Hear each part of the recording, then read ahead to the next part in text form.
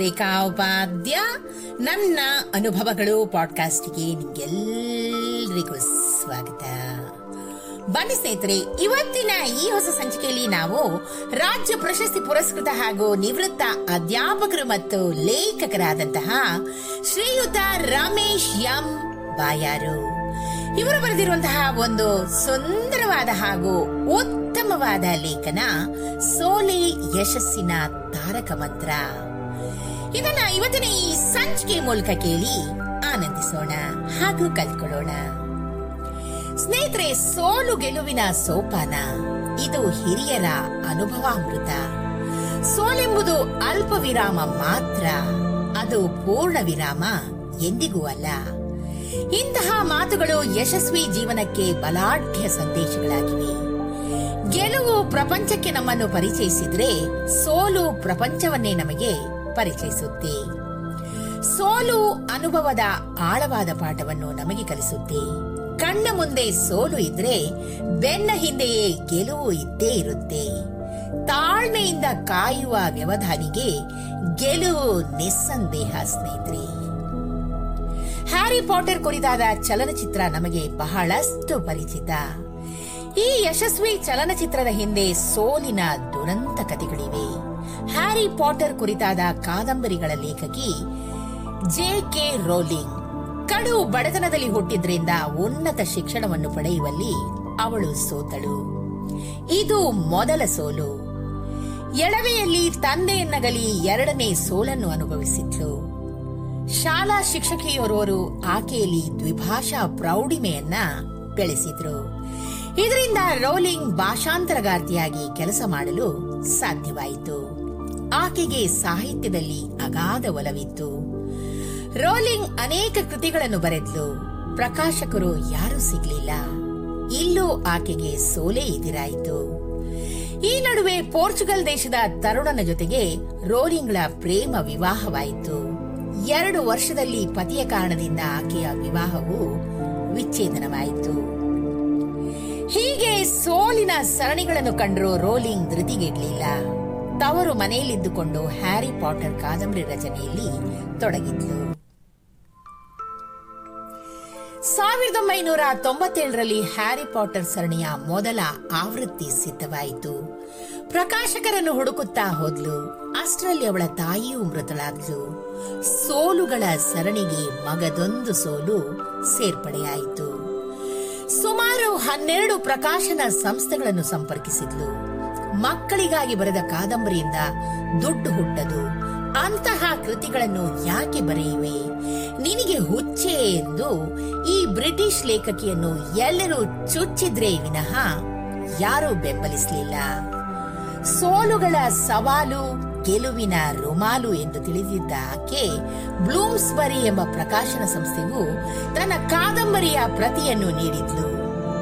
ಬ್ಲೂಮ್ಸ್ಬರಿ ಪ್ರಕಾಶಕರು ಕಾದಂಬರಿಯ ಪ್ರತಿಯನ್ನು ಮನೆಗೆ ಒಯ್ದಿಟ್ಟರೆ ಹೊರತು ಬೆಂಬಲಿಸುವ ಯಾವ ಮಾತನ್ನು ಹೇಳಲಿಲ್ಲ.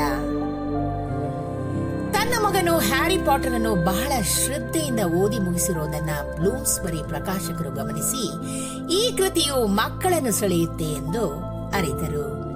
ಅವರು ರೋಲಿಂಗ್ಳನ್ನು ಕರೆಸಿ $4,000 ಕೃತಿಯ ಮಾರಾಟದ ಹಕ್ಕು ಪಡೆದರು. 1997ರಿಂದ 2007ರ ನಡುವೆ ಹ್ಯಾರಿ ಪಾಟರ್ನ 7 ಸರಣಿಗಳನ್ನು ರೋಲಿಂಗ್ ಬರೆದಳು. ಆ ಸರಣಿಗಳೆಲ್ಲವೂ ಸಹಸ್ರ ಸಂಖ್ಯೆಯಲ್ಲಿ ಮಾರಾಟ ಕೂಡ ಆದವು.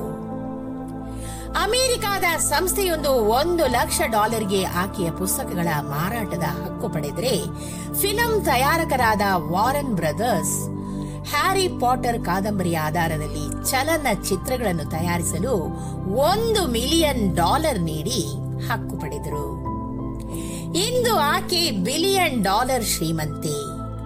ಸೋಲುಗಳನ್ನು ಸವಾಲಾಗಿ ಸ್ವೀಕರಿಸದೆ ಬಾಗಿಲ ಚಿಲಕ ಹಾಕಿ ಮನೆಯಲ್ಲಿ ಕುಳಿತುಕೊಳ್ತಿದ್ರೆ ಜೆ.ಕೆ. ರೋಲಿಂಗ್ ಈ ಮಟ್ಟಕ್ಕೆ ಬೆಳೆದು ನಿಲ್ಲಲು ಸಾಧ್ಯವಾಗ್ತಿರ್ಲಿಲ್ಲ.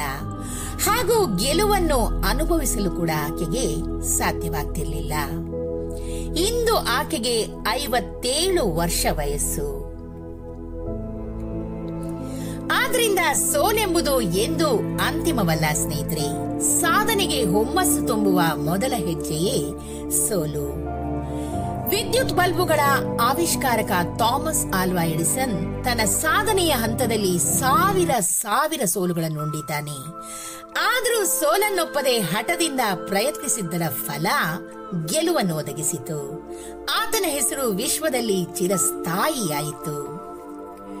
ಸೋಲು ಅನುಭವಗಳನ್ನು ವೃದ್ಧಿಸುತ್ತೆ, ಹೊಸ ಅನ್ವೇಷಣೆಗೆ ಹೊಸತಾದ ದಾರಿಗಳನ್ನು ತೋರಿಸುತ್ತೆ.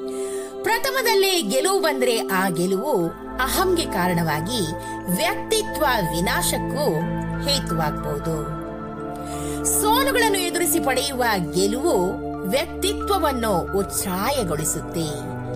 ಸೋಲನ್ನು ಸಹಿಸಲು ಅಸಮರ್ಥರಾದವರಿಗೆ ಗೆಲುವು ಕನಸಿನ ಮಾತು. ಸೋಲನ್ನು ಗೆಲುವಾಗಿ ಪರಿವರ್ತಿಸಲು ನಮ್ಮಲ್ಲಿ ಅನನ್ಯವಾದ ತಾಳ್ಮೆ ಇರಲೇಬೇಕು ಸ್ನೇಹಿತರೆ. ಜೊತೆಗೆ ಕಾರ್ಯದ ಮೇಲೆ ಪ್ರೀತಿ, ಆತ್ಮವಿಶ್ವಾಸ ಮತ್ತು ಗೆಲುವಿನಲ್ಲಿ ನಂಬಿಕೆಗಳು ಇರಬೇಕು. ಸಹಿಷ್ಣುತೆಯ ಉನ್ನತ ಸ್ಥಿತಿಯೇ ತಾಳ್ಮೆ. ತಾಳಿದವರಿಗೆ ಮಾತ್ರವೇ ಬಾಳು. ವಿಪರೀತ ಕಷ್ಟ ನಷ್ಟಗಳು ಬಂದಾಗ ಋಣಾತ್ಮಕವಾಗದೆ ಧನಾತ್ಮಕವಾಗುವುದೇ ನಿಜವಾದ ಜೀವನ ಪಥ. ಸೋಲಿಸುವುದು ಗೆಲುವಲ್ಲ, ಸೋಲುವುದೇ ಗೆಲುವು. ಸೋಲೆ ಯಶಸ್ಸಿನ ತಾರಕ ಮಂತ್ರ. ಏನಂತೀರಾ ಸ್ನೇಹಿತರೆ? ಎಷ್ಟೊಂದು ಸುಂದರವಾದ ಮತ್ತು ಉತ್ತಮವಾದ ಹಾಗೂ ಅರ್ಥಗರ್ಭಿತವಾದ ಮಾಹಿತಿಯನ್ನ ಶ್ರೀಯುತ ರಮೇಶ್ ಎಂ ಬಾಯಾರು ಅವರು ಇವತ್ತಿನ ಈ ಸಂಚಿಕೆ ಮೂಲಕ ನಮ್ಮ ಮುಂದೆ ಪ್ರಸ್ತುತಪಡಿಸಿದ್ದಾರೆ.